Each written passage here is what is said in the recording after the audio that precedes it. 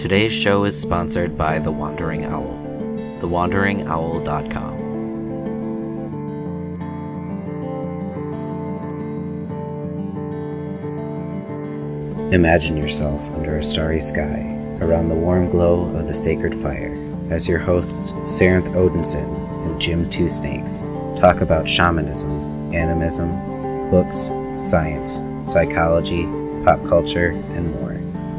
Welcome to a show inspired by those late-night conversations by real-life spiritual practitioners. Won't you come and join us around Grandfather Fire? My roots reach deep into soil and stone, to the core of fire and earth. My roots reach deep into history and home, to the heart of every ancestor. My roots reach deep into trial and triumph, to the soul of each spirit worker. My roots reach deep into weft and warp, to every diviner's domain. My roots reach deep into blood and battle, to the heart of each Ulfhethin. My roots reach deep into ash and elm, to the first people. My roots reach deep into Odin's steed, to roots entwined with roots. My roots reach deep into Earth's well, to the waters shared in life. My roots reach deep into frost and flame, to the eldest of our kin. Welcome, everybody, to another episode of Around Grandfather Fire. You're listening to episode number 26. I am Jim Two Snakes, joined by my co-hosts Sarenth Odinson and Caitlin Stormbreaker. How you guys doing tonight? I'm doing really good. I finally put up a boundary with work and said, all right, guys, I'm done for a couple of weeks. So I'll be back at it in September. So I actually have a little bit of breathing room going on right now. So that's nice. What is the deal this week? I mean, we talked about it a little bit before we actually hit the record button, but like there is so much, it feels like Mercury retrograde's still going and work has just been punishing me this week. I don't know what the deal is. Sarenth, how is yours going?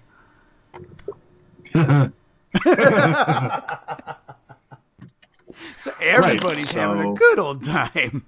I'm probably going to hit at least 5 overtime this week. Yeah. So, great on the money front, but, right. I'm playing catch up with sleep on my days off when our baby girl lets us. Yeah. So, yeah. It's overall, I've been fairly busy. I've started really working every week at Crossing Hedgerow Sanctuary, which is a local farm and spiritual sanctuary here in the Ypsilanti area. So that's been really good for me, mind, body, and soul. Mm-hmm. And so, yeah, it's work, but it's a kind of work that's really soulful. Right. So, yeah. That's really cool. What's been going on. That's really cool. And then, Caitlin, you got a little bit of a break, but I want to make sure we mention this. You're going to be at an event doing some readings coming up pretty soon, and that's to benefit Ann Arbor Pagan Pride Day, correct? Correct, but I'm actually doing cleansings with an asterisk of maybe doing readings on the side if somebody wants one. But primarily, I'll be doing cleansings with my Mesa. Oh, cool. Very cool. What are the dates and locations on that? Do you happen to recall off the top of your head? It is August 10th at Go Ice Cream in Ypsilanti, Michigan, from 5 to 7 p.m. Very cool. Yeah, I wanted to make sure I got that in there because Ann Arbor Pagan Pride has been really nice to us the last couple of years, having Sarenth and I in, and it's a great place to hang out and meet some people. So I kind of wanted to make sure that they got their say in there. I also kind of want to mention one of our other podcaster friends, because Three Pagans and a Cat posted up on Facebook. They've been doing some work with Pagans in Need, and they tried to take out an advertisement so they could get the message a little bit further out on Facebook. And Facebook flagged it as a low-quality ad because they actually asked people to go and do something, which is against Facebook's new rules. And so it flagged it as a low quality ad, so it'll be seen by fewer people. Well, screw that. This is benefiting pagans in need. So if you guys can get on the Three Pagans and a Cat Facebook page and share their message, we'll screw around with Facebook's algorithm a little bit and get the word out anyway. So I'm encouraging people, if you guys could go do that. As you know, Three Pagans and a Cat, it's a great show. They do a great job there and really helping pagans in need here in the local area. So forget Facebook. We're going to do it anyway. So, because I'm a rabble rouser tonight, apparently. So, well, it's good for you, really. Yeah, right. I'm used to it. I'm good at it. I'm practiced. So, well, I know my back has tread marks. You're not the only one. Unfortunately, so do mine a couple times there, when the old man or some other spirit shows up and says, yeah, how about this thing that you got to do? What thing I got to do? You know what you got to do. No, I don't. Have you been reading your runes? What? No. I want to get on that. Just say it. Well, I feel really cool tonight about the guests that we're having on, because this is a further exploration of Caitlin's way to getting to the shamanic paths. And really, we now have the holy trinity of Caitlin's teachers on the show tonight. We want to welcome our guest tonight, Beth Griggs, who is a yoga instructor, a spiritual counselor, does distance work and all kinds of cool things. And welcome to Around Grandfather Fire, Beth. Thank you so much for having me. I'm so happy to be here. Yeah, we're really excited to have you. Now, for the benefit of people who haven't heard tons of stories about you from Caitlin, tell us a little bit about yourself and your path and the things that you do. About myself and my path? Yeah. My spiritual path too? Yeah, just whatever. Tell us about you, whatever you think that means.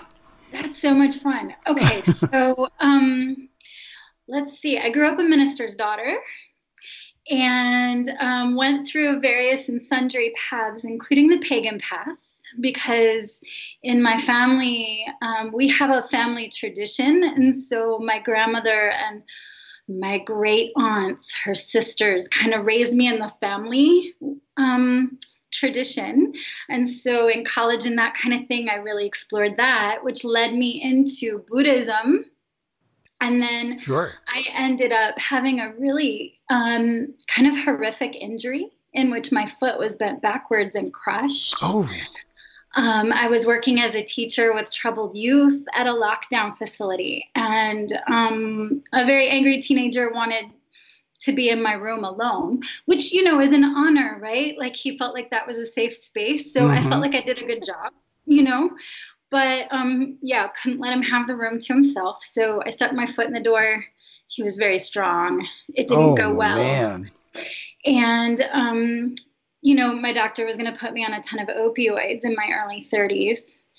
And was like, you're never going to be able to walk again. And probably you'll be in a wheelchair by 40. And, I'll give you whatever medicine you need because all the nerves are severed. And so I was like, I need another option. Right. And he's like, well, I heard that yoga stuff might help. That yoga stuff. Brilliant. But just in case there are any people in the medical profession, you never know what little sentence or phrase somebody might pick up on. And those inner guides are like, go do that. Go do that. So I went and found a book and started right away and then healed myself using yoga and meditation and my spiritual path. And then I was like, wow, people should know about this. So somebody does this for a living, right? So I felt like the whole universe kind of picked me up out of my life and dropped me in a new one. And I started my path learning to become a yoga therapist. And I work with a lot of people who are dealing with whatever transitions, maybe empty nest syndrome, or maybe it's transition to understanding they now have chronic pain or diabetes, or maybe it's, retirement, or cancer. So people in that transition where it's like, how do I do this one?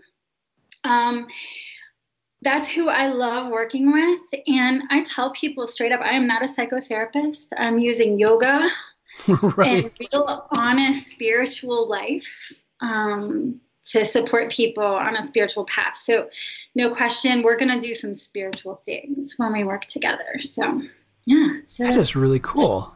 That's what I do. Well, that's what I kind of mean when I talk about how there are a lot of similarities between some of these various spiritual paths and how people get on them and that sort of thing, because really that story kind of parallels a lot of the shamanic initiation stuff. I had something happen and it feels like spirit picked me up by the scruff of the neck and said, no, here's your new life. And that's a common story, you know, so.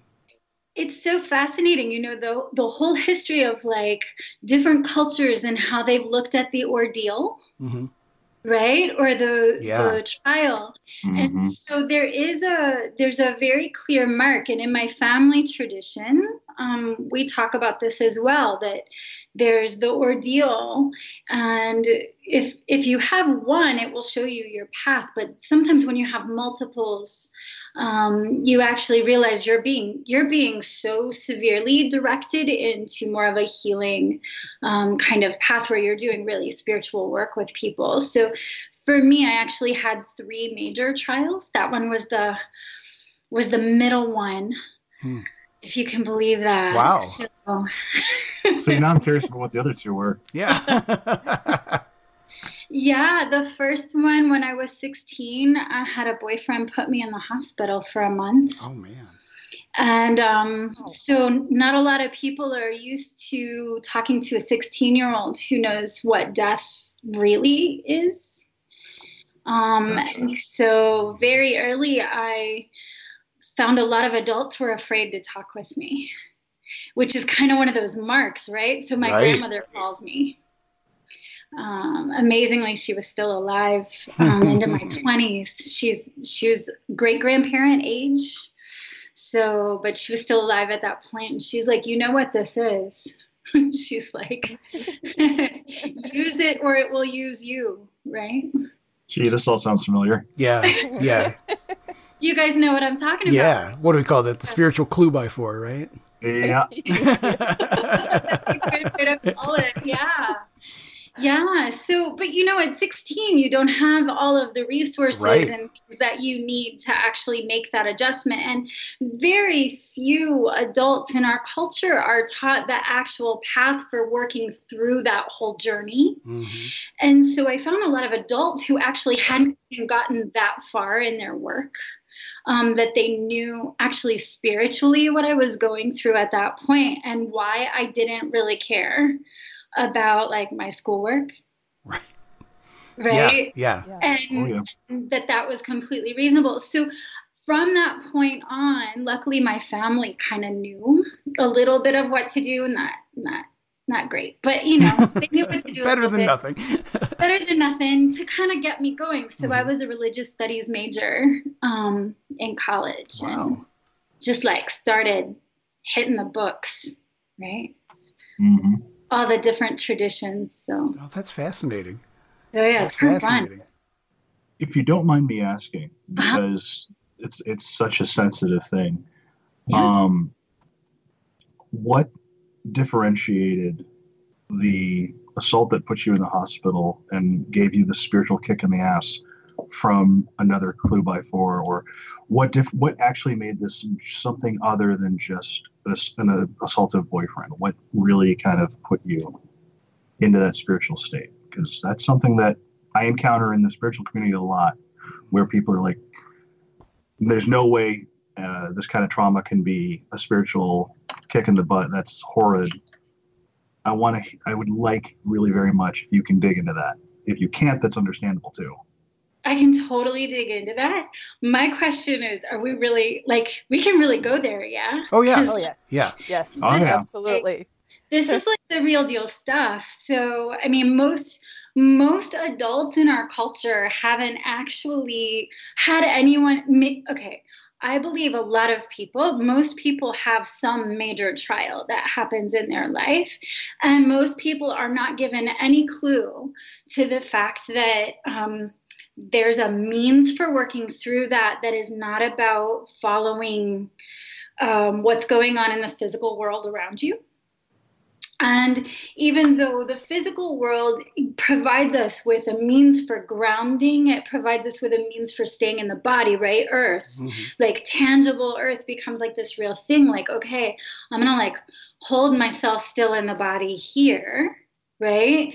And grounding in and making contact with that. But I believe, and I've got to tell you, in working with people, I mean, it's so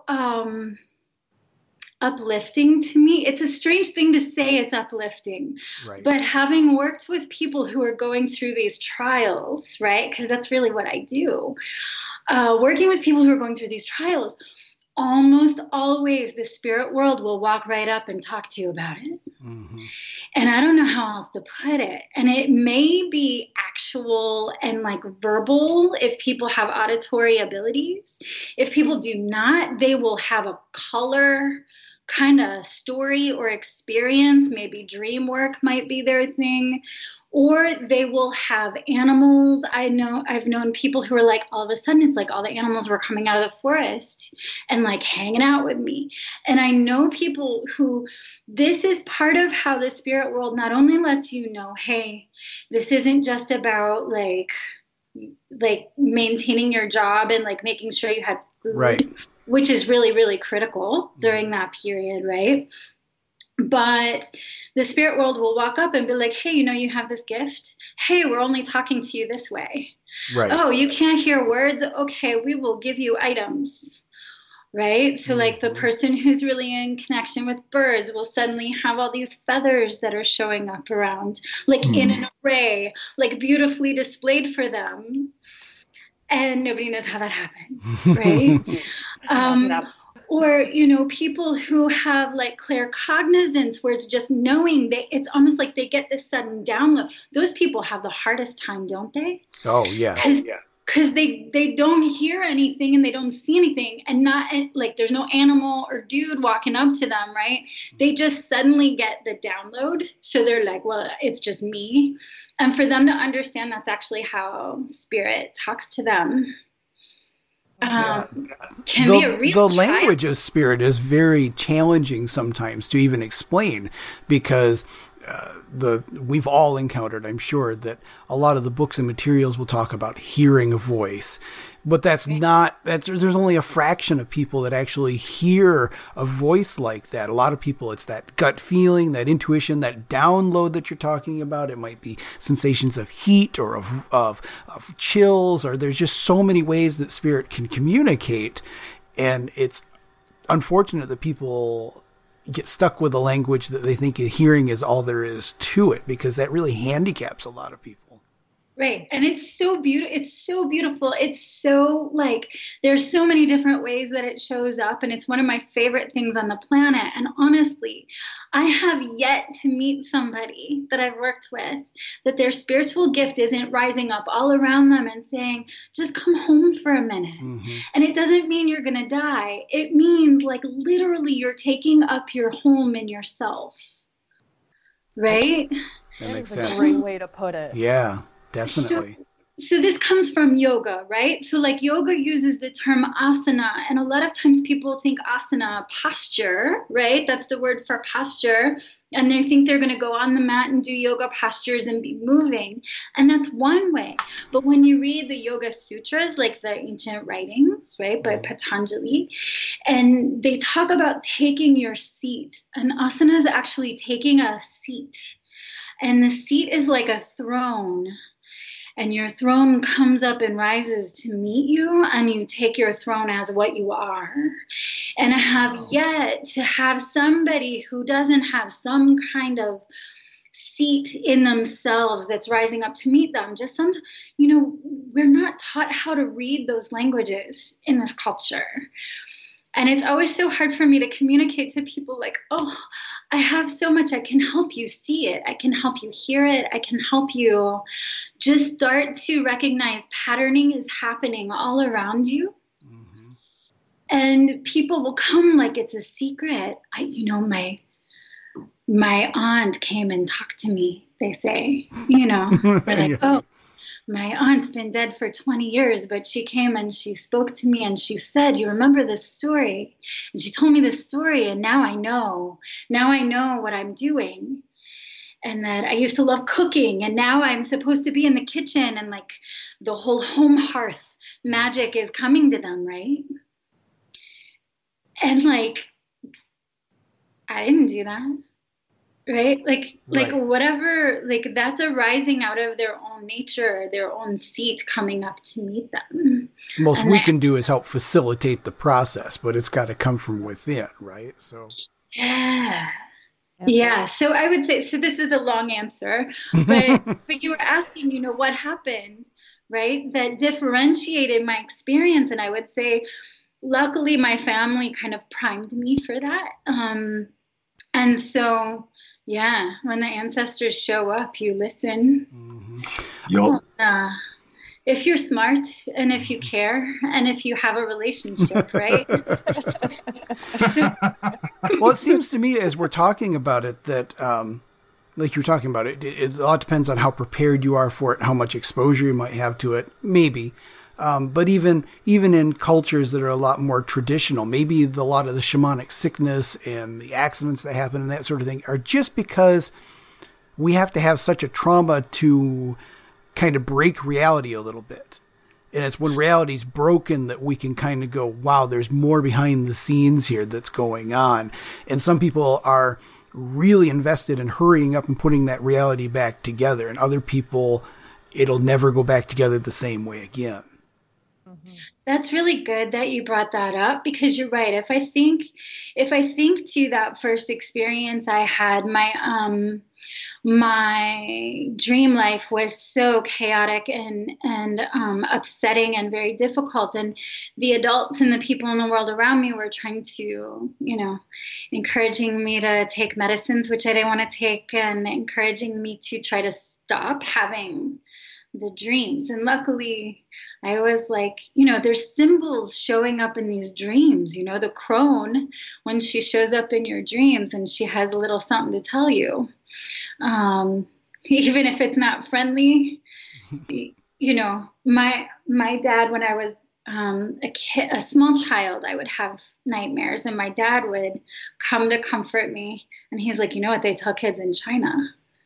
I said, what? He goes, what they tell kids in China? They say, you got to go back in and talk to them.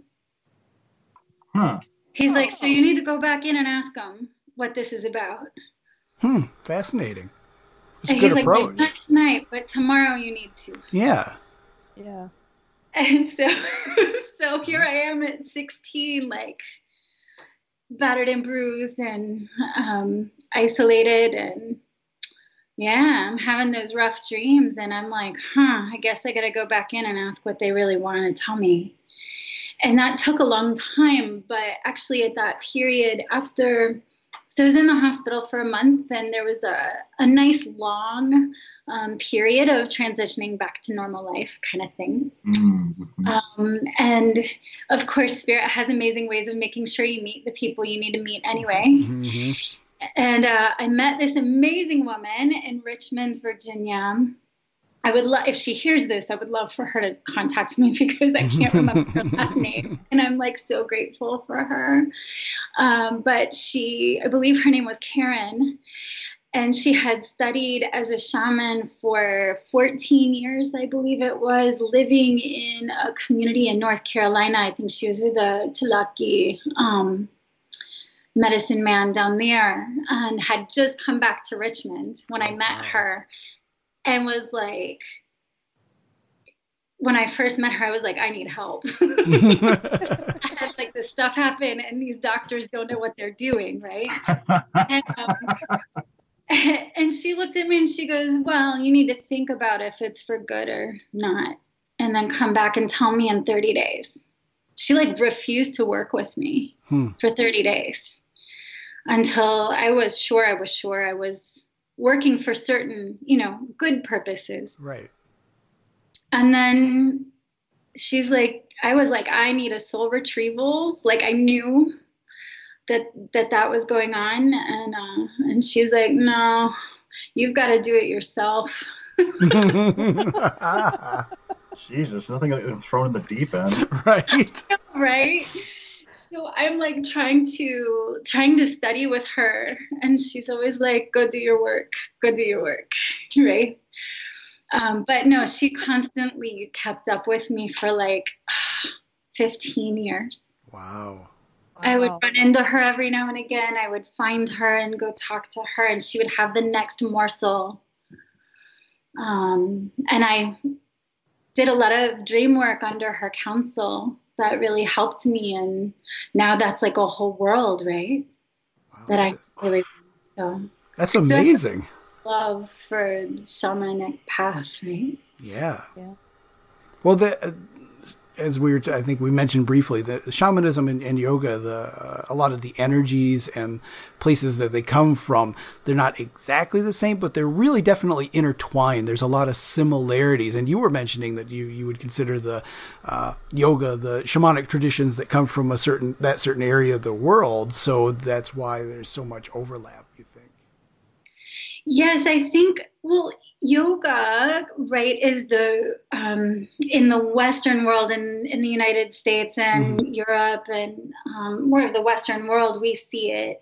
Generally, you go to a studio, they got like some nice music, and you get on the mat, you do some physical practices. If you're lucky, they'll do some breath work, and like maybe you'll have a relaxation. They may or may not do meditation, but that's really the experience you have, is that it's like a physical practice. And a lot of times it's in a gym, so it's just the physical practice. But if you go and you actually study with like monks and teachers deeply in the path, and you start diving into the Yoga Sutras and the Vedas.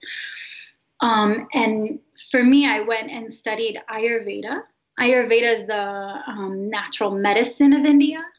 And yoga is one part of that medicine. Yoga was created, the physical practice was created to help people who had a hard time going into meditation, going into that other state of consciousness. Okay, sure. Right? The back is hurting or the knees are hurting or whatever, and they would go do the asana, the physical practice, and then they would be ready to sit for longer and be able to concentrate more deeply, and it would put the mind into a state where they could move into that other state of consciousness more quickly or more effectively.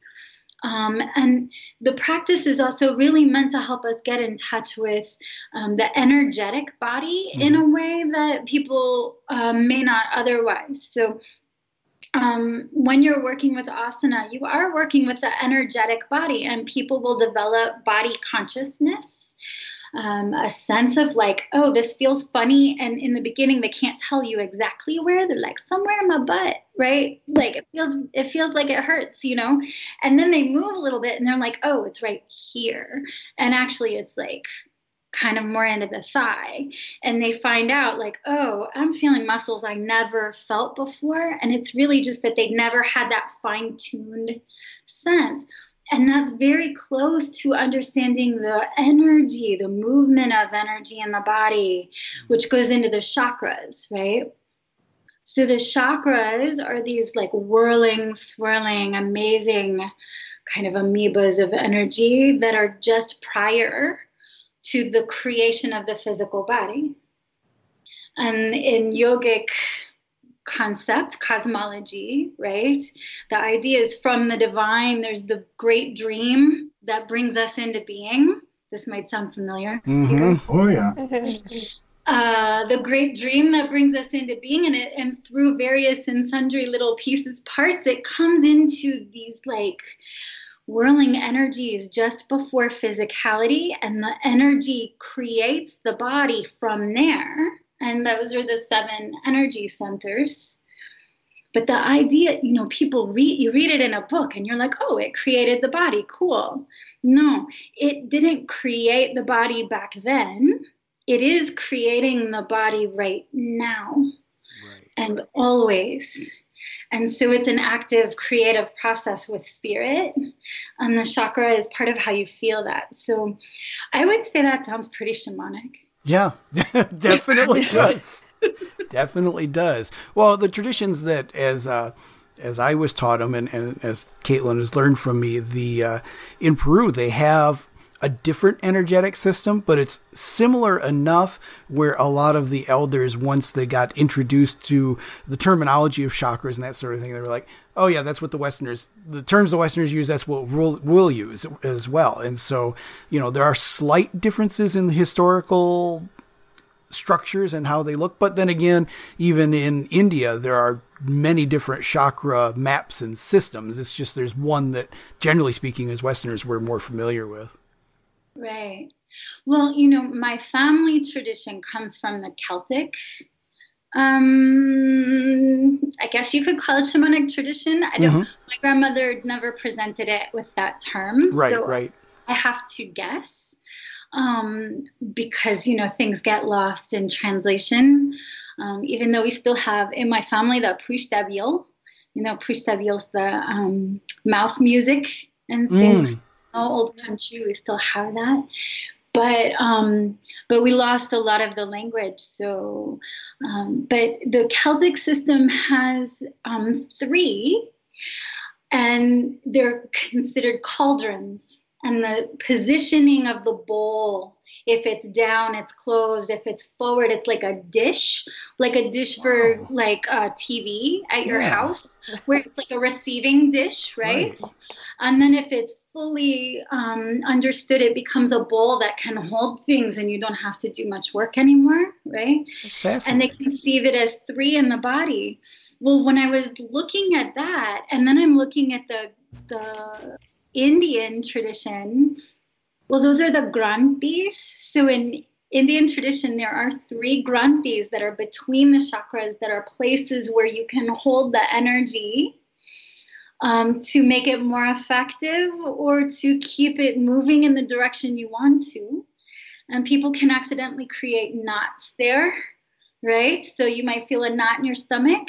That's one of the granthis. Wow. But that's also where those 3 cauldrons are envisioned in Celtic tradition. So I already had some, part of that information. That's fascinating. That's a term I'm not familiar with, so that's pretty interesting. I got some more research ahead of me.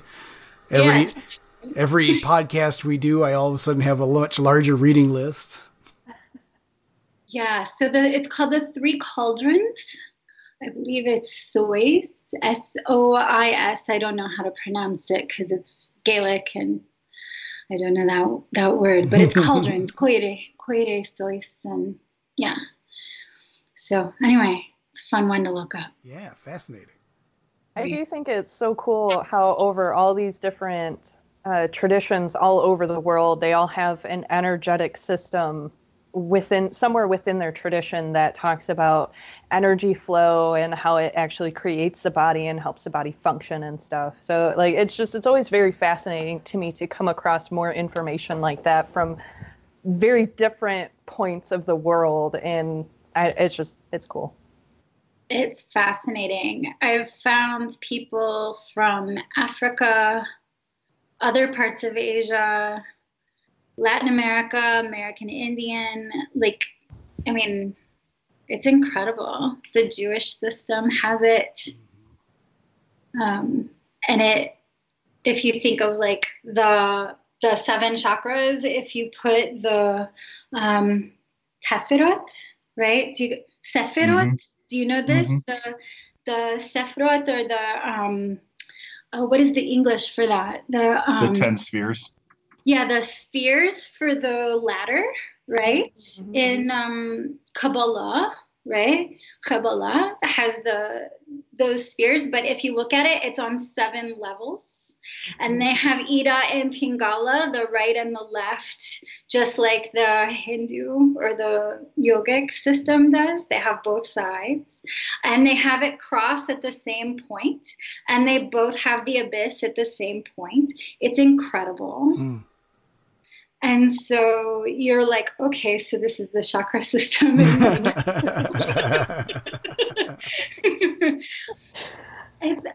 beautiful. It's beautiful. And they have, so you can get into the whole like Hermetic thing. So there's like the Egyptian Thoth, and then you've got like Hermes, and they're teaching that whole like Kabbalah connection from that. And then they have Dhamantari in India, who's the same figure that showed up and taught the same things. Oh. Dhamantari, yeah. So it's kind of fascinating. And if you dig into some of the history, it's funny because you start seeing, for instance, Heracles shows up in some of their statuary.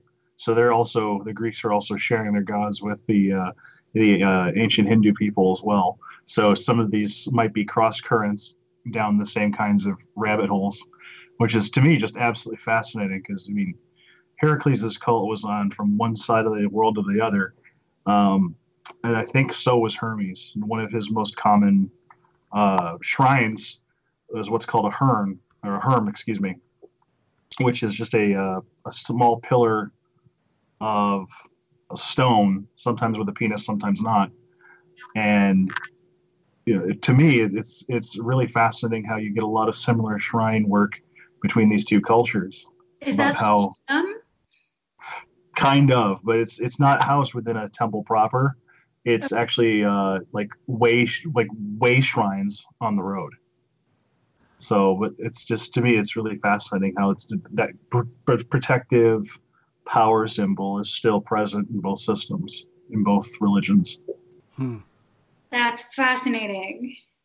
Yeah, so I used to teach kids, right? And I taught a bunch of kids from South Korea who had a really good understanding of their own history, which was fascinating and helpful for me because I'm teaching world history and they're like, wait, why aren't you talking about Ashoka? And I'm like, okay, tell me about Ashoka, bring me some books, So they brought me some books. I'm like, wait a minute. So King Ashoka is like horrible king, right, who is killing everybody, and then he finds Buddhism and he's like, okay, I have to like make sure Buddhism goes all throughout all of India. So he like proliferated that and built a ton of temples like all over the country. But he also sent emissaries out to Greece, and they already saw they had the togas. So King Ashoka did the background work to establish the history between India and Greece. So those kids all still have that in their history books. Oh, that's fascinating. I didn't know that. No, neither did I. It predates King Ashoka. It's amazing.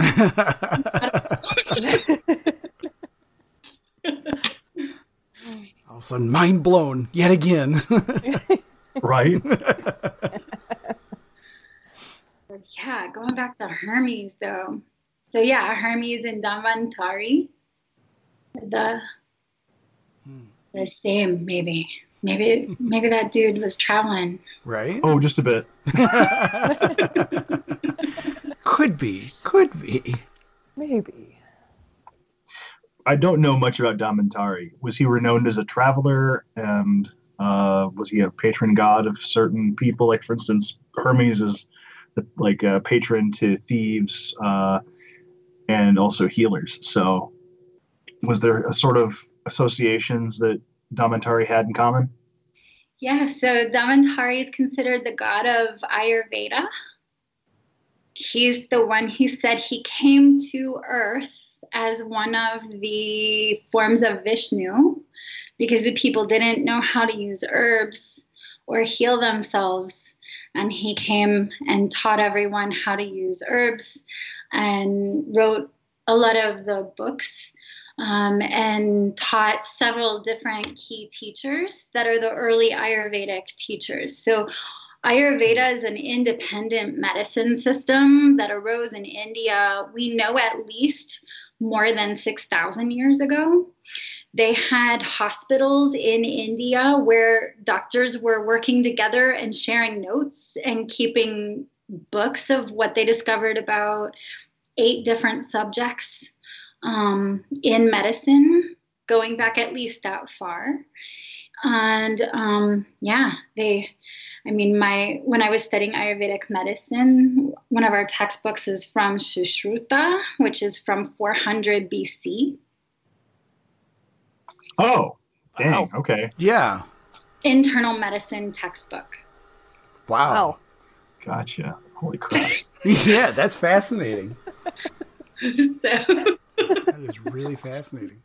so it's kind of interesting, and the Greek system with the humors that goes into the Western Hermetic traditions and looking more at the spiritual aspects of understanding alchemy has a lot in common actually with Ayurveda.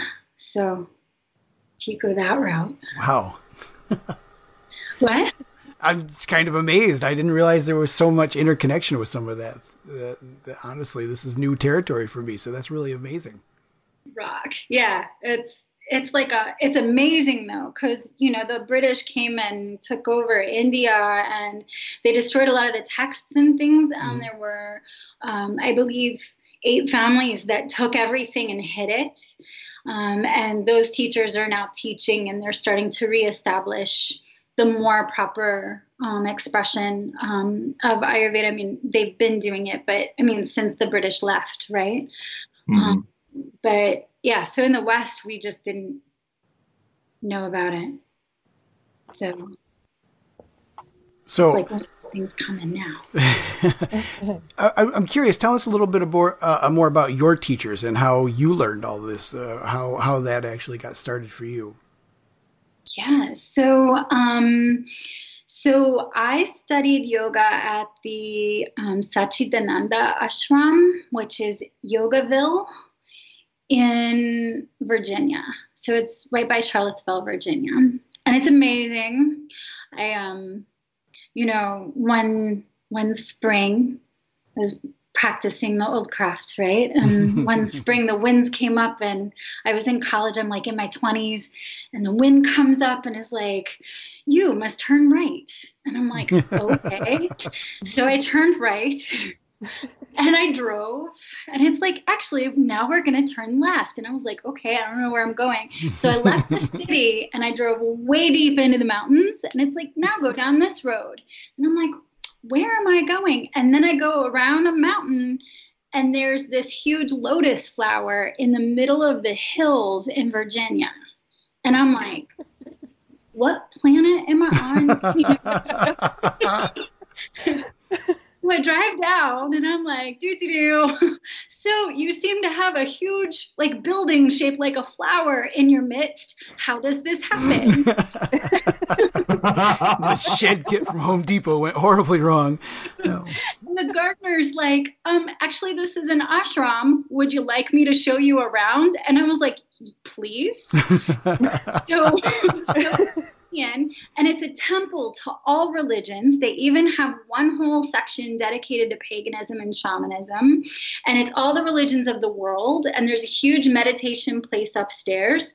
And then he's like, yeah, so Swami Satchidananda is in India right now. If he were here, I'd just take you to meet him. And I'm like, I guess that's not going to happen then. So I left and I was like, driving home, like that was a weird, spring equinox. Cool. It was spring equinox, right?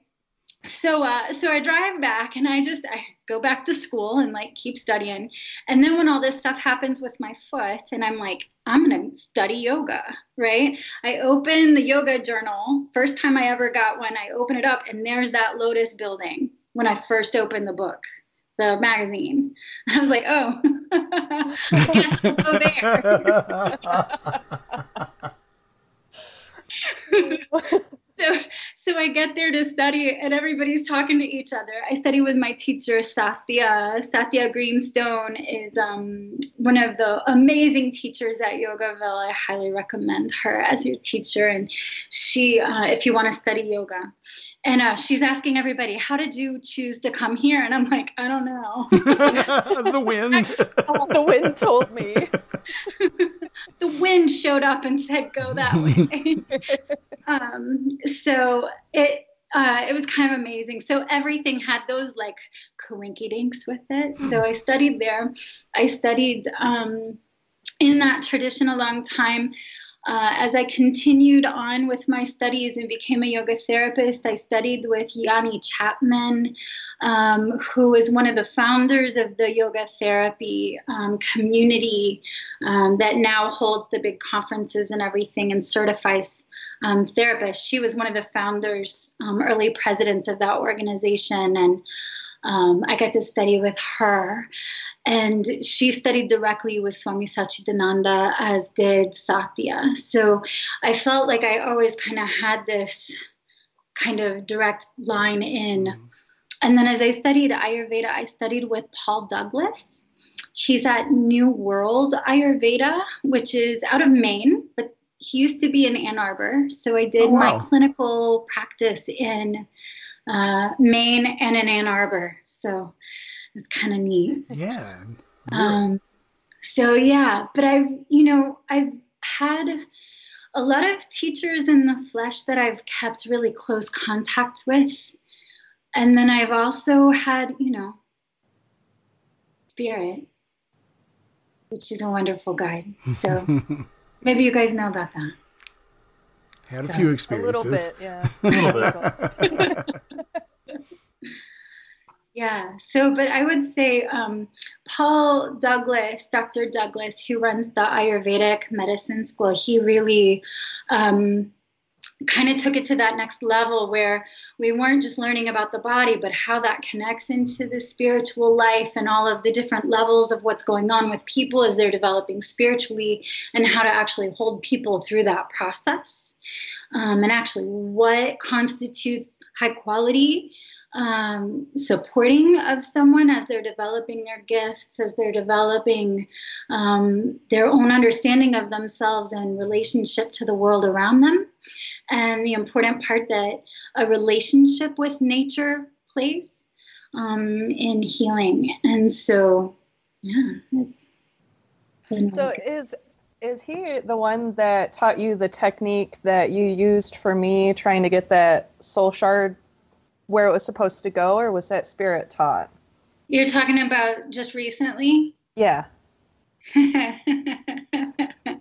That was just Spirit.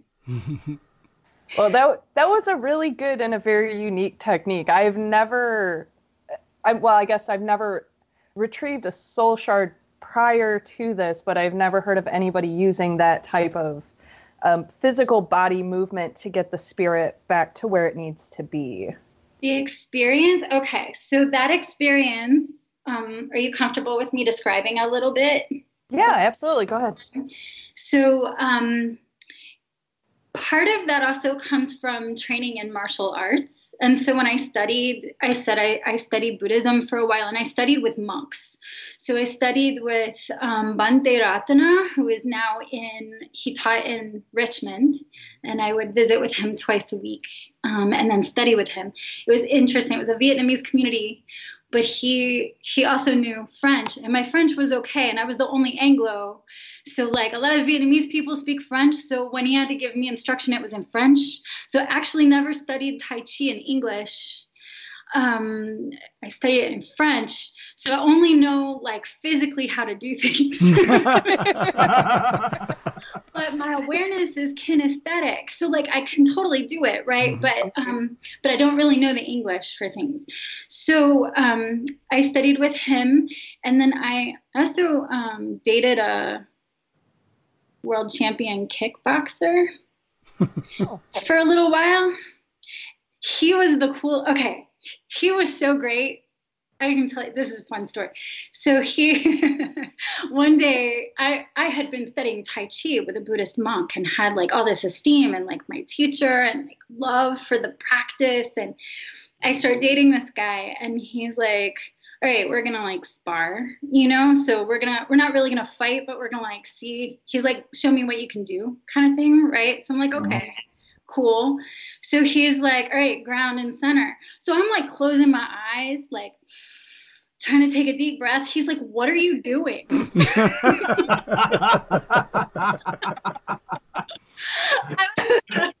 was like, what? He goes, what do you think you're doing? A punch is coming.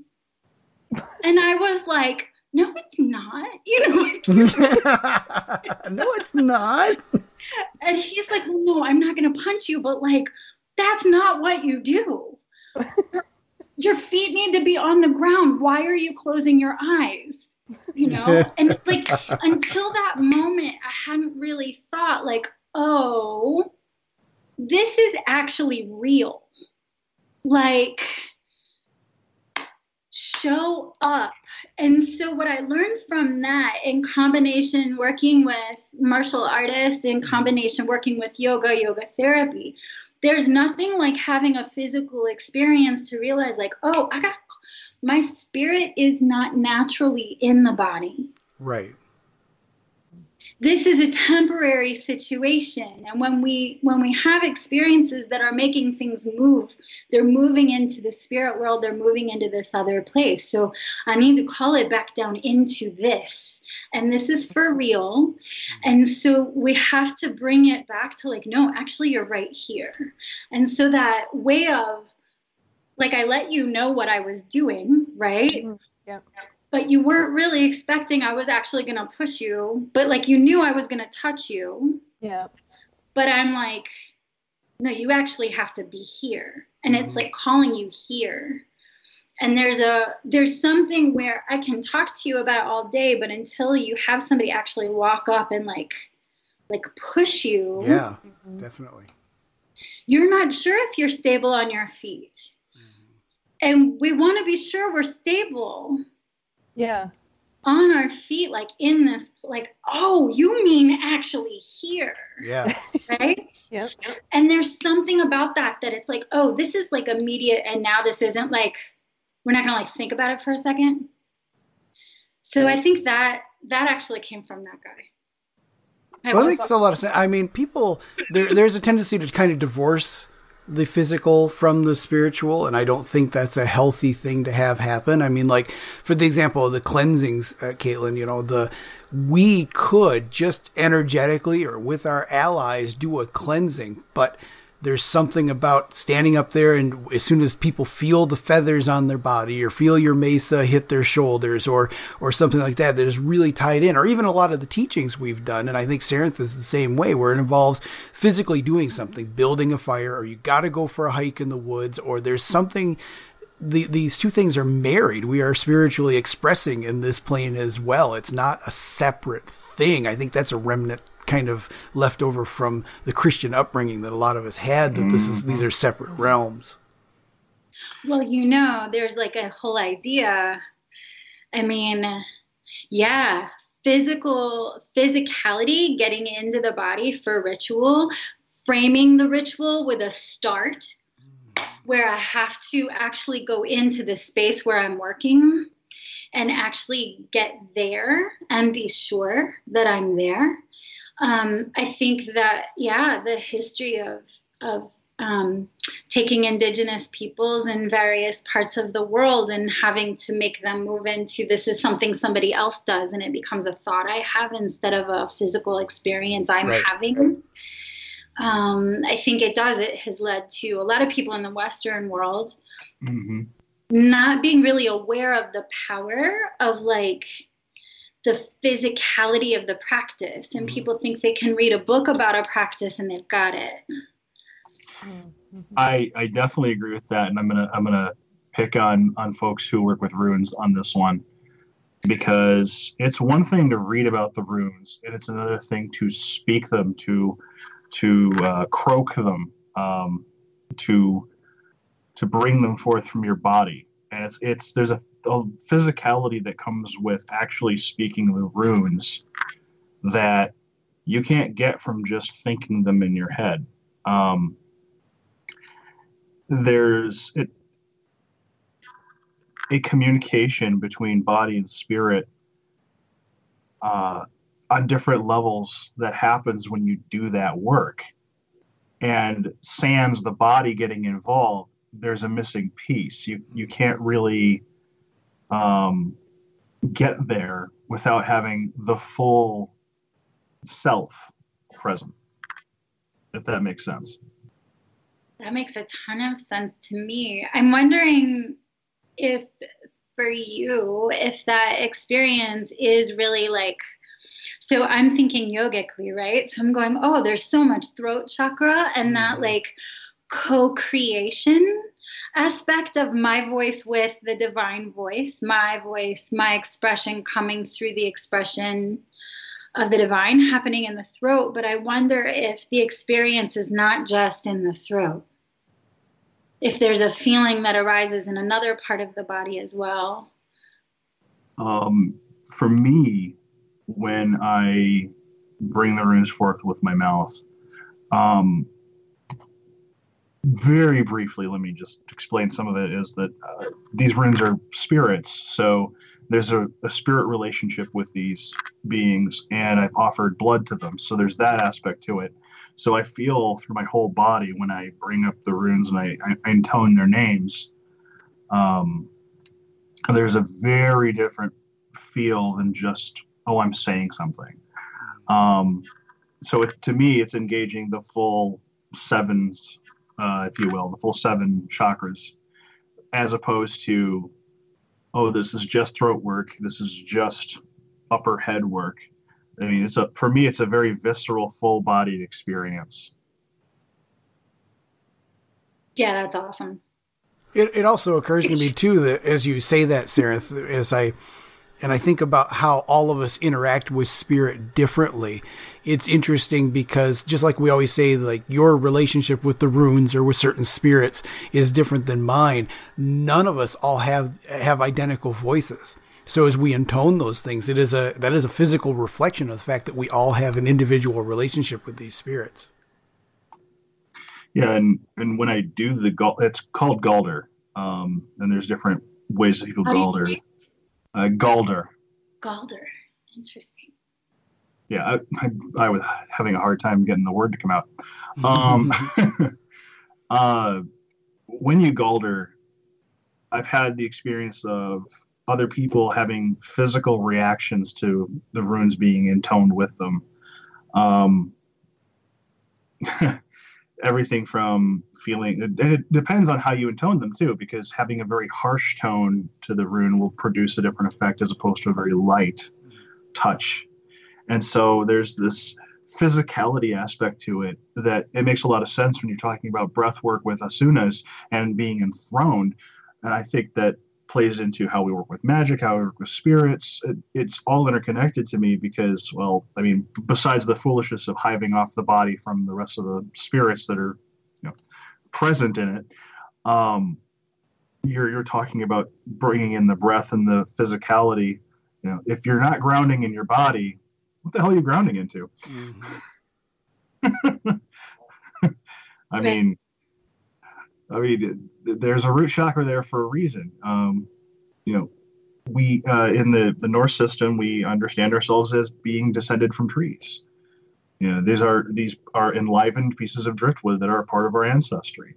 So we literally have roots in the earth. Mm-hmm. So it would make sense that physicality is involved because, well, you can't really divorce it, really. I mean, you've got a vessel for a reason. It's not just a vessel; it's also a spirit in and of itself, at least in our tradition. Do you feel like that's related to Owam? It is. We share certain trees and things as sacred beings. So birch is one of them. So Berkana is known as the mother rune. It's related to the all-mother Frigga. And just saying the word Berkana brings this really uplifting and warm feeling. It's almost kind of a hug feeling. So that's so amazing you bring up birch. I was living up in Marquette, which was up in the Upper Peninsula, and my home was on the edge of a birch forest. Mm-hmm. And so being right at that in-between place, you get to know that line pretty well, and like what the difference is in this forest and this one, and literally having my home on the line and what the energy is between those is just amazing. So that's wild. that was a nice Well, actually, Sarenth, you make me think a little bit too. We've talked about it on the show, and Beth might be interested that in the northern traditions, the physical body is considered one of the aspects of the soul. They don't separate it out at all, and that's something that I think is a lot more common, like you were saying, with indigenous systems as well. There's just not that separation, and it actually even makes me pause to think about the fact that how much of the sickness in our society is because we keep trying to separate these things as much as we do. Absolutely. We have 5, they call them sheaths in yoga, the 5 bodies. And so, yeah, the physical one, are you guys familiar with this? No, I'm not. So the 5 sheaths, the physical one is, it's not delineated as physical. You know what they delineate it as? They call it food. Huh. Interesting. They call it the food body. I like that. Anamaya kosha. It's the one that needs food and is food. That makes a lot of sense. I really like that. I like that a lot. And then the food is the thing that houses the next one, which would be pranamaya kosha, the prana, the life force, right? The energetic body. And the Western concept of like the energetic body, like if you think like more new age thoughts about it or whatever, like what Westerners tend to think of, that's a limited idea of it. And it's really, really intertwined with the food, right? Like you get your energy from your food, and the energy is part physical kind of, and part like actually just the life of it. And so I know I used to know a babalao. Yeah. Okay. I used to know a babalao in DC. I used to live in Richmond, and I went up to DC and I visited this babalao, and he only spoke Spanish. So his son would come out and like help us talk. And it was totally weird. Okay, I met this guy at like a pagan center in Pennsylvania, and he walked up to me, and he just, I don't know why, like I'm like random white girl. Like I look like a white girl, right? Like I'm a white girl. And he just like singled me out, and he just comes up and starts speaking Spanish. And like I understood him, so I spoke back to him, and he's like, "You will come see me." He's telling me in Spanish, "You will come see me." And I'm like, "Cool. All right." And if you say I should, I guess I will. And so I went to visit him in DC, and it was so funny because it was like a rough neighborhood, and I get out of the car, and these guys like start walking over. I'm like nervous, and they're like, "Where are you going?" And I'm like, "I'm going to Baba Lao's house." And they're like, "Oh." They all back off. But yeah, he taught me a lot about like the importance of food and feeding and the relationship, and that idea of how it has nurturance, but it also requires this like understanding of what it means for something to die or to lose the life force. And like there's this really so he's from like voodoo, right? Like he's a voodoo priest, is Babalao. So he's like trying to explain this to me, and he like really wanted to kill a chicken. And I really didn't want him to kill a chicken because I was a vegetarian at the time. And I was like, please don't kill a chicken.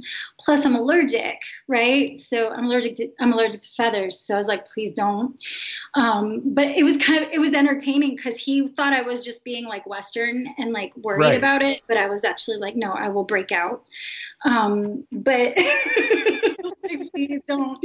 So he agreed to use like plants instead. So I learned a lot about the plants. But he performed this beautiful ceremony for me and really talked about like the importance of relationship and feeding. And this idea of that feeding doesn't just happen to the food body, right? So I'm going to start using yoga terms, right? Like the food body needs the food, but the food body is the food. So he was explaining this too, right?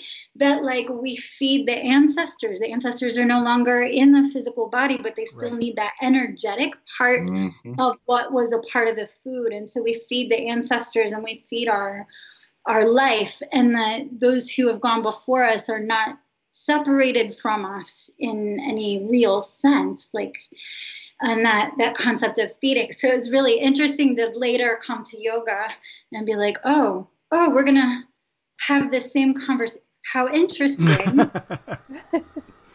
Because I would never put like voodoo and yoga together. Like I would never in a million years think that those have much in common. And then when I started talking to monks at the ashram, the monks are like, I'm like, yeah, so like the Bhagavad Gita, which is one of the spiritual texts of Hinduism, right? And a lot about yoga is from there. It's like basically a book about how all things have to eat and when it's okay to kill. Like that's kind of what the book is about. It was really interesting, and like the honor in sacrifice and the honor in those relationships. And so it's kind of, you wouldn't normally think of yoga having that involved.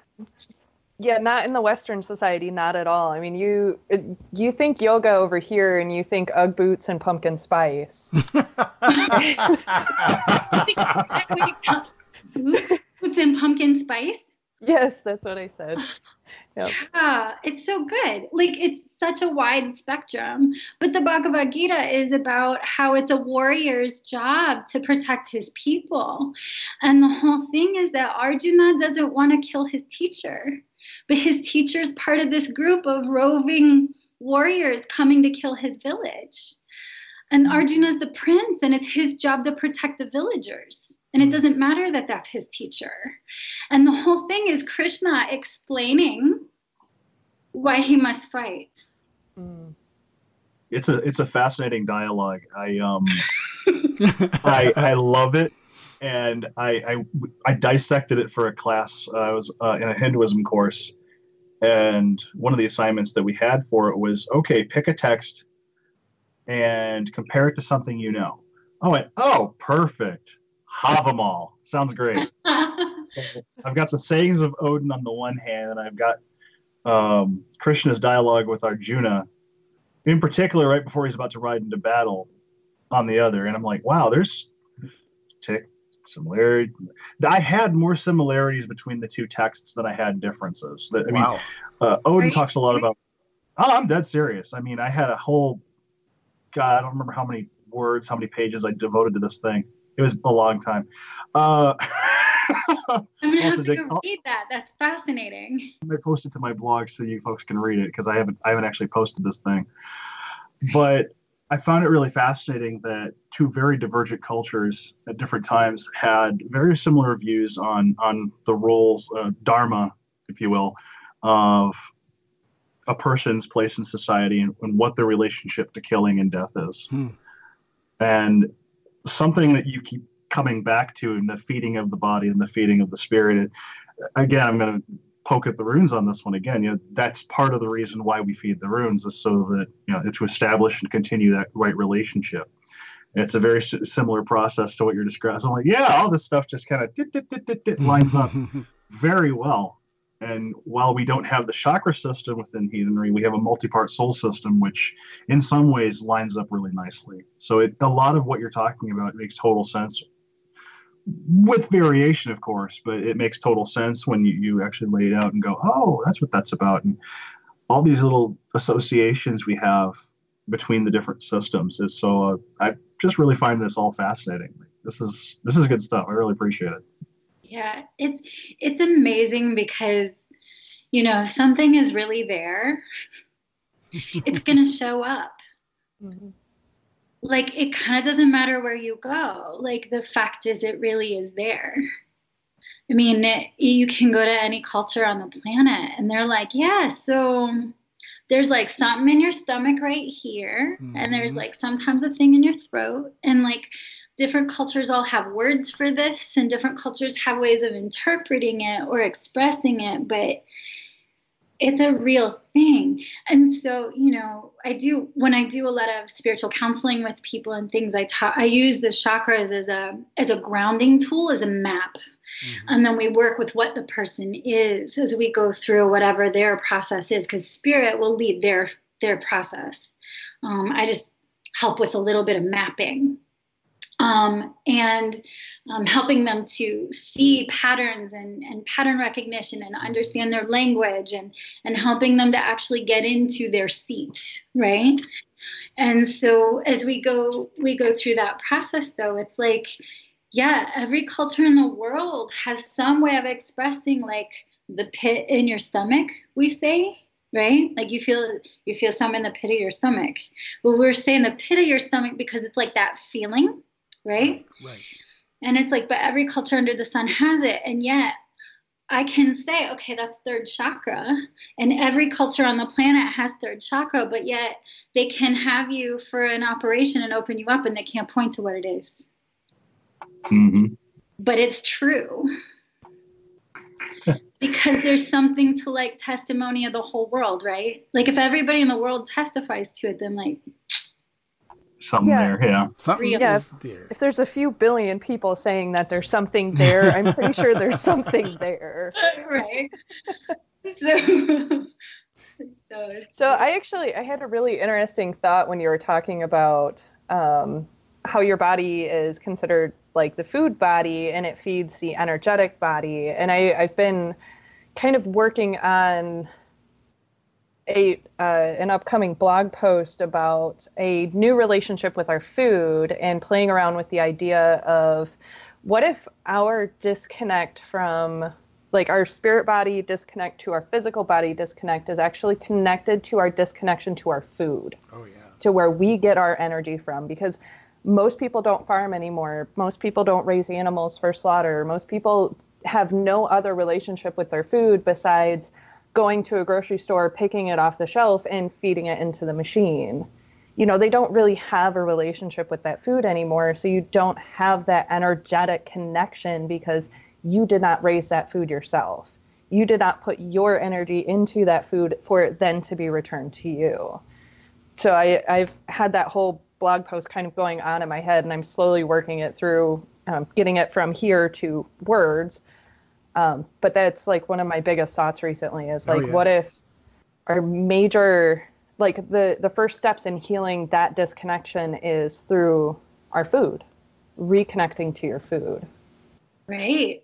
I agree. I was thinking about the same thing a little bit this morning, funny enough, because it's not even that we're not connected to our food in a lot of ways. There are people that just flat out don't trust anything that doesn't come from a package anymore, which really is a crazy thought. But there are people that if it's growing out of the ground, it can't possibly be something that you would want to eat. And it's just, it's so strange. You know, a lot of us, we're from rural areas or have lived in rural areas, and so it's kind of hard for us to understand. But I've had firsthand stories of people that, you know, you go into certain communities and you plant an apple tree and no one will eat the apples because they couldn't possibly be right because they don't come out of a bag from the grocery store.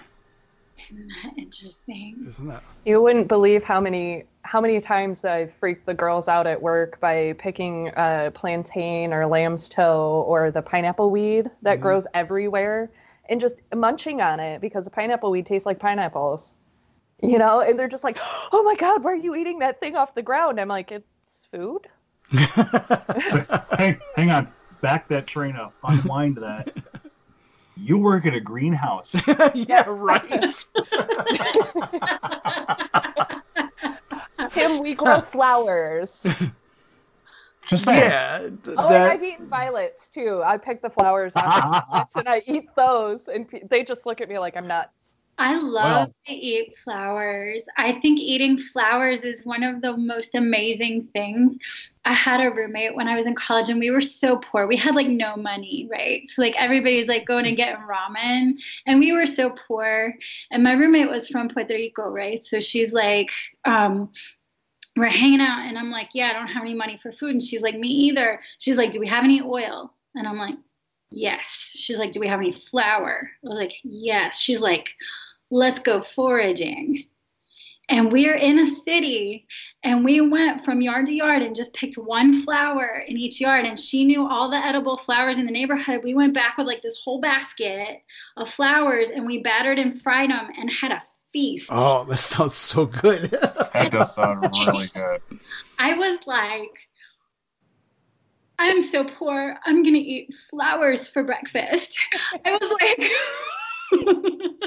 I was such a like luxury, like what a beautiful thing. Like I can't feed myself. I'm going to let the earth, the mother's going to rise up and feed me herself. You know, it was so loving. And I don't know. I think there's a symptom there too.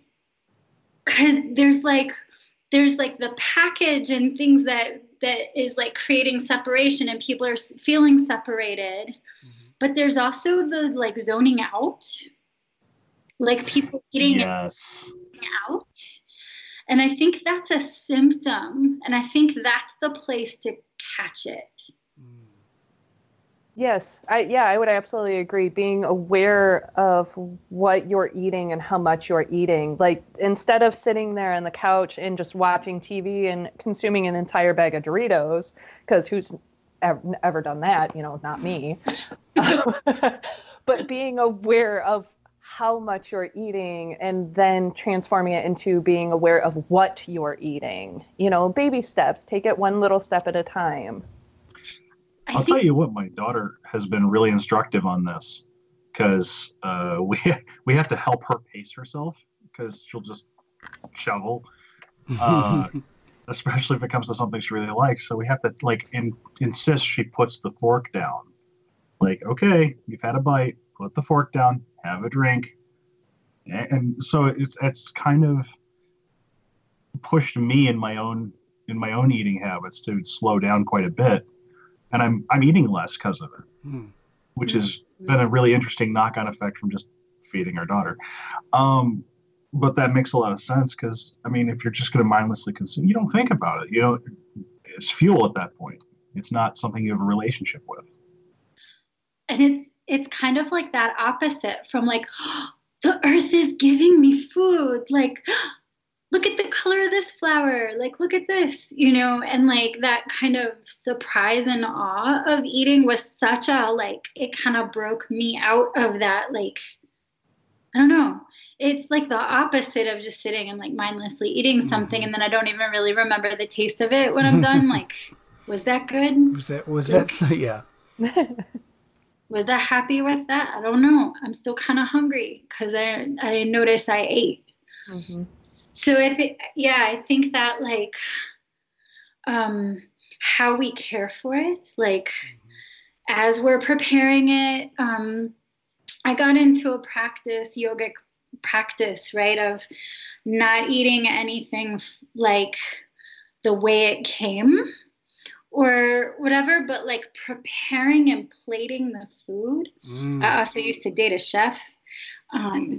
And he would always like plate the food like in this gorgeous way. And you're like, oh, I can't eat this. This is like a picture, you know?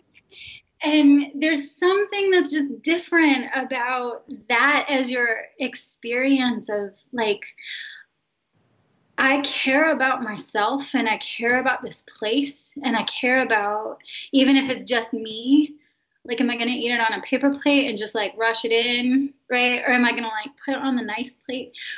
So at one point, I realized I wasn't paying any attention. So I got the good china out. Mm-hmm. Mm-hmm. That does make a difference. That makes a huge difference. Yeah. Huh. I just ate on china.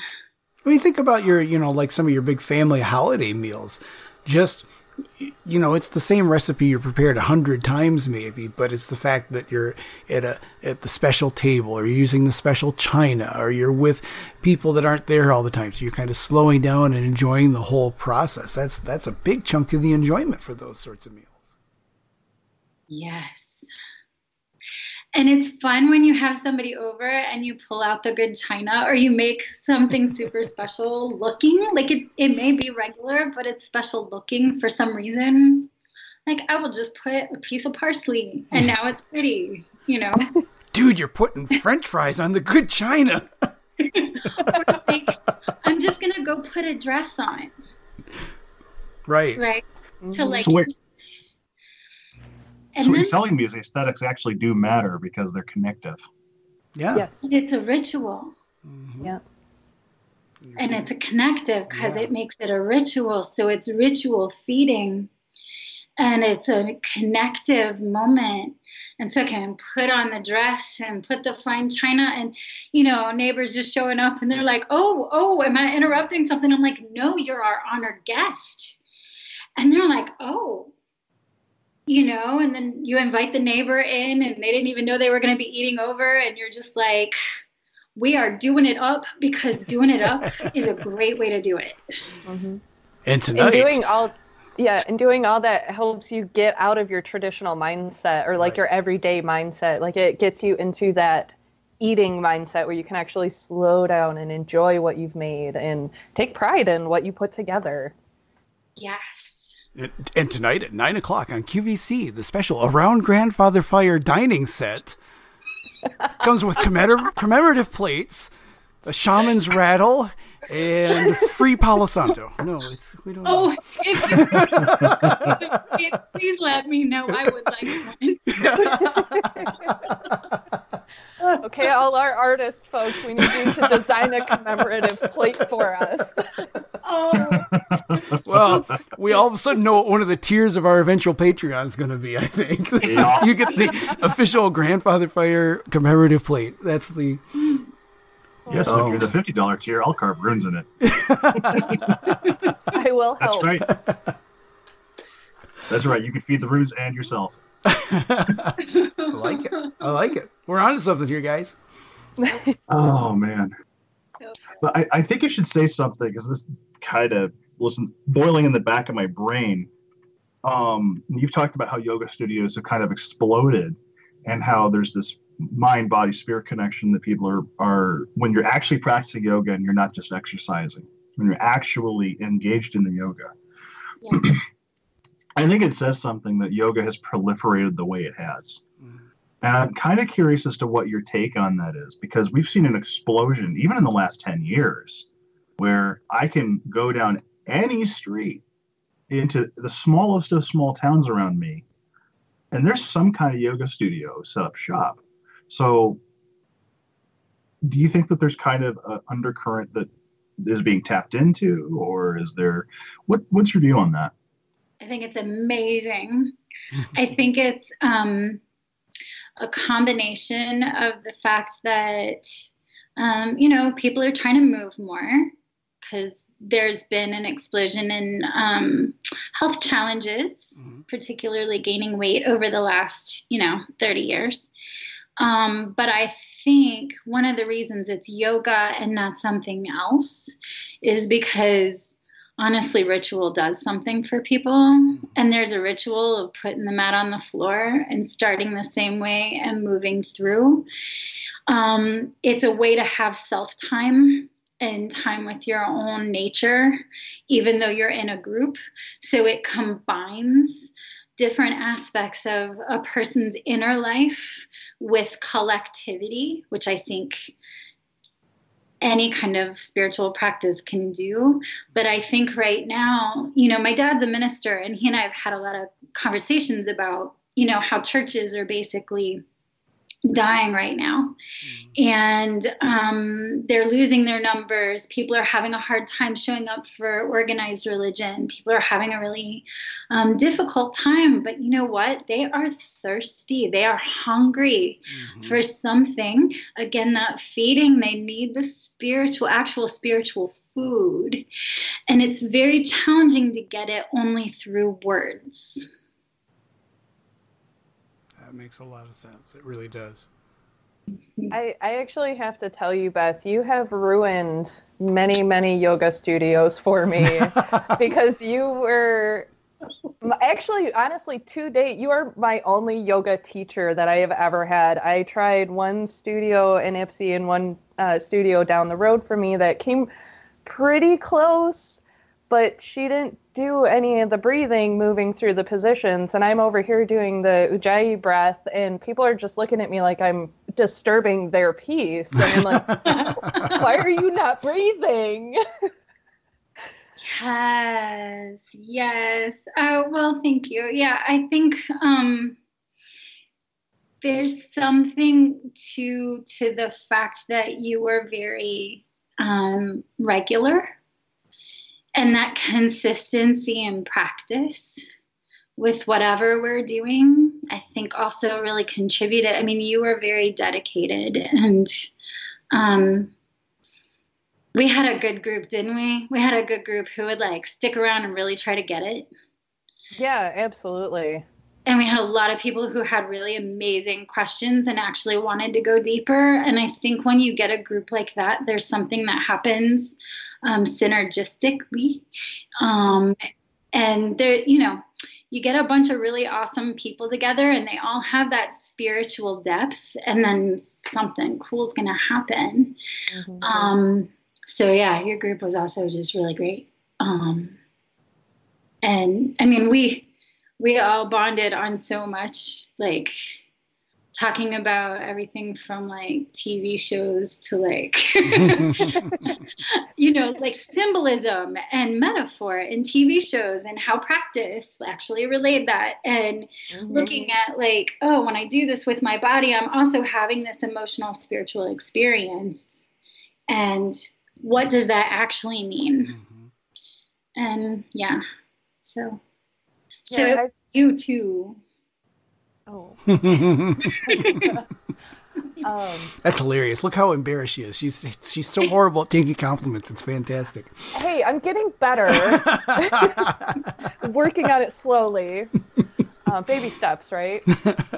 You used to always do this thing, and you told us that you weren't doing it with malicious intent, but like when you were presenting a challenging pose to us, and we would give you that face of like, ooh, I don't know about that. You would smile because you were excited for us to get past that blockage of like, oh, I don't think I can do that. And you're like, just go ahead and try it. And we would do it. And all of a sudden we were doing it. Yeah. I think there are times too where I'm like, hey, I'm going to give you all something I don't think you can do. Let's have a good time. This is I'm going to mess you up. Yeah. So what you're saying, Caitlin, is you're used to that kind of teaching, because I think Sarah and I have both done the same thing to you as well. Like, haha, guess what we're doing now? Yep, which is probably why I chose both of you as teachers, because of her. Makes sense. Makes sense. I was taught by some of my teachers that I needed to be very careful about that with people, because nowadays, supposedly, I'd love your opinion on this, everybody, but they say that nowadays people don't really want you to give them anything they can't do yet, that they want really simple, easy things, and to feel like they've always successfully completed everything, or they won't keep coming back to class. I don't know how to teach that way. Yeah, me too. I mean, I always try to be very nice and kind and understand what people's limitations are. I always try to help them and coach them through the process. But I just don't know how to do a teaching process that is easy, because I just don't think you learn anything that way. No, and I don't think you can grow that way either, because in order for there to be growth, you have to have that opposition. You have to have that, like a seed sprouting up out of the ground. It has to push through that hard dirt in order to get its leaves up, right? You're not going to learn anything if it's all easy. So you have to do that. I also actually think people are intelligent and actually care about their own growth, like inherently. Like I think we can't help it. And I think people might not be accustomed to it. But I think, if you're looking at people and they're kind of at sort of their limit, if you can go just past it and say, right, I know this is just past it, but we're actually going to do this, and we might have to try again and again. And like, that's what this is for. This is actually for that practice. Let's go. Like, just like find that power in yourself and like, hold on to your hats, honeys. We're going for a ride, like here we go. And like, I love that scene in, did you see Indiana Jones and the Temple of Doom? Yep. Yes. I have that when that's like in my hip pocket. There's like a YouTube clip that's just the scene where Indiana Jones is like short round and like says a bunch of stuff in Chinese to him, and he's like, "Hang on, lady, we go for a ride," and they're like wrapping around the rope, and she's like, "Oh my God, are you nuts?" And I'm like, that's the best ever. That feeling of like the energy drawing up, you can feel it go right into your third chakra, right into that solar plexus, and you're like, oh, I think I'm actually gonna do this. Right. And then like you go for it, and it's part of understanding where spiritual energy meets physical energy, and it's part of understanding in a person where they come to understand what they're actually made of. Absolutely. And I think a lot of times that energy translates into the feeling of fear, but it is actually mistranslated because while it is fear, it's not like the fight or flight fear. It's that fear of what's around this corner. Mm-hmm. Does that make sense? Like it is fear, but it isn't fear. It's that little bit of, you have to push through it, but you need that energy in order to push through it. So embrace it and let's go. I was thinking, have you guys seen the new Nike campaign that's out right now? Because I thought it had a really interesting message to it. The new Nike campaign that I'm seeing a few ads on YouTube, that sort of thing, is the importance of finding yourself a rival. Not someone that you hate, but someone that is comparable and skilled to you, that is always going to be pushing you to up your game, so they up their game, so you up your game. And there's something there to teaching as well, where you're constantly trying to, you elevate the student elevates you. It's got to go this back and forth where you're constantly forcing each other into a healthy growth. But I think as an ad campaign, it's a very fascinating concept that's out there right now. It also seems somewhat socially responsible at this time. Mm-hmm. Yeah. As a way to just take rivalry. As good sportsmanship. Yeah, take it out of the realm of actually hating somebody or wanting to destroy them, and just saying this person is actually good for my growth as well. And so I think that's a very responsible message. Yes. And the value of hanging in there. Mm-hmm. Yeah. Yep. Confidence arises when we become capable of feeling feelings that are uncomfortable. Mm-hmm. Confidence is not based on, I know I can do something. Besides, I can feel fear and I'm not immobile. Confidence arises when I'm like, yeah, I've felt this one before. I can feel it again. Mm-hmm. And I think it can be dislike or fear or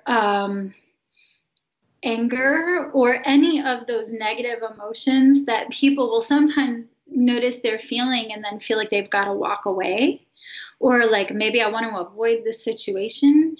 And I think for people who are experiencing even things like depression or general sadness in their lives, or people who are not feeling very confident, I think providing little mini ordeals, right? Like we were talking about ordeals at the beginning, right? And like how important that hero's journey is to like actually have an ordeal and successfully complete it. That we need more than ever, we need adults in our midst that actually have completed the process properly. Yep. And I think providing a good teacher can provide little mini ordeals or little miniature experiences for a person to experience maybe some of the negative feeling and learn that it's okay to feel that. And actually, it's not an indicator that something's gone wrong. It's an indicator that, like, my blood is flowing and there's energy available. Like, now I have something that I can work with. And then the person goes, oh, yeah, I felt this before. I can keep going. Yeah, there's this goofy notion that to have confidence, you have to, like, you know you're going to be able to do this task. And it's like, no, that's certainty. That's not confidence. there's a difference. I mean, if you know you can do it because you've done it a million times and it's not a challenge, well, that's really not confidence. That's your experience and your practice saying, well, I know this so well, I don't even have to think about doing it. You know, confidence is different. It's utterly different to me, with that understanding in mind, because the hero's journey actually has like death and failure in it. Like not every hero gets to the end of that hero's journey, and that's okay. That's not every hero's destination. And if you don't have failure somewhere in there, it's a power fantasy, really. You know, failures make us who and what we are. Screw-ups are how we learn. You don't build confidence if you don't screw up. It's one of the things that they're finding with kids who can blaze through books at an early age, and then they're ignored until they hit, say, 9th grade or something, and all of a sudden they run smack up against, oh, I can't do this AP course because nobody challenged me for the last 6 years. You know, it's amazing the kind of growth people will endure in the face of adversity, the kinds of real work that gets done when you're not just, okay, I've done this thing a million times, I'm just going to go through the numbers. You know, whether it's spiritual growth, whether it's growth of a skill or an ability, or I don't know how to do this particular leather stitch. Let's learn. I'm going to screw up at least 3 leather pieces doing this. You know, so without that pushback, there's really nothing to be gained. You're just doing something. And it's about as much effort as just sitting on the couch and eating a whole bag of potato chips while something's occupying you. I think building confidence, it requires you to have that edge to press against. I think sure. I like that idea you said about certainty. I haven't thought about that before, but like honestly, if I think about it, somebody who has felt certainty or stayed in the realm of certainty they haven't made choices to get out of certainty, right? They've stayed within that realm for themselves. I don't enjoy those people. Right. Yeah, very true. I think somebody who has never had challenges and had the experience of kind of the edges of their abilities is somebody who isn't used to being a good sport or like caring much about the problems other people are having or feeling empathy for the struggles that most people are going through in their lives. And I think, if you stay with certainty, probably people don't really enjoy you that much either. So try all those really hard challenges. It will make people like you. I like that. Hey guys, I hate to do it. It's been about an hour and a half, and I unfortunately am on a little bit of a timetable myself tonight. So Beth, tell everybody that's listening how they can find you if they want more information on your spiritual counseling or anything else like that. Oh, thank you. Yes, I'd love to work with people, and especially people who are listening to this are probably really cool. I love working with people who've kind of already done some of their work and we're ready to really dive in. So they can find me at coldwaterhaven.com, coldwaterhaven.com, or you can find me on Instagram at coldwaterhaven, or you can call me 906-251-0032 and just ask for Beth. Thanks. Fantastic. Well, we're going to have to make sure that we have you on again because this was a really enjoyable conversation. And thanks for joining us tonight. We really appreciate it. Thank you very much. I'm super glad that I finally got the 3 of you to talk. Like, you have no idea how amazing that was for me. So thank you, universe, for finally making it happen. It's so great. Thank you, Caitlin.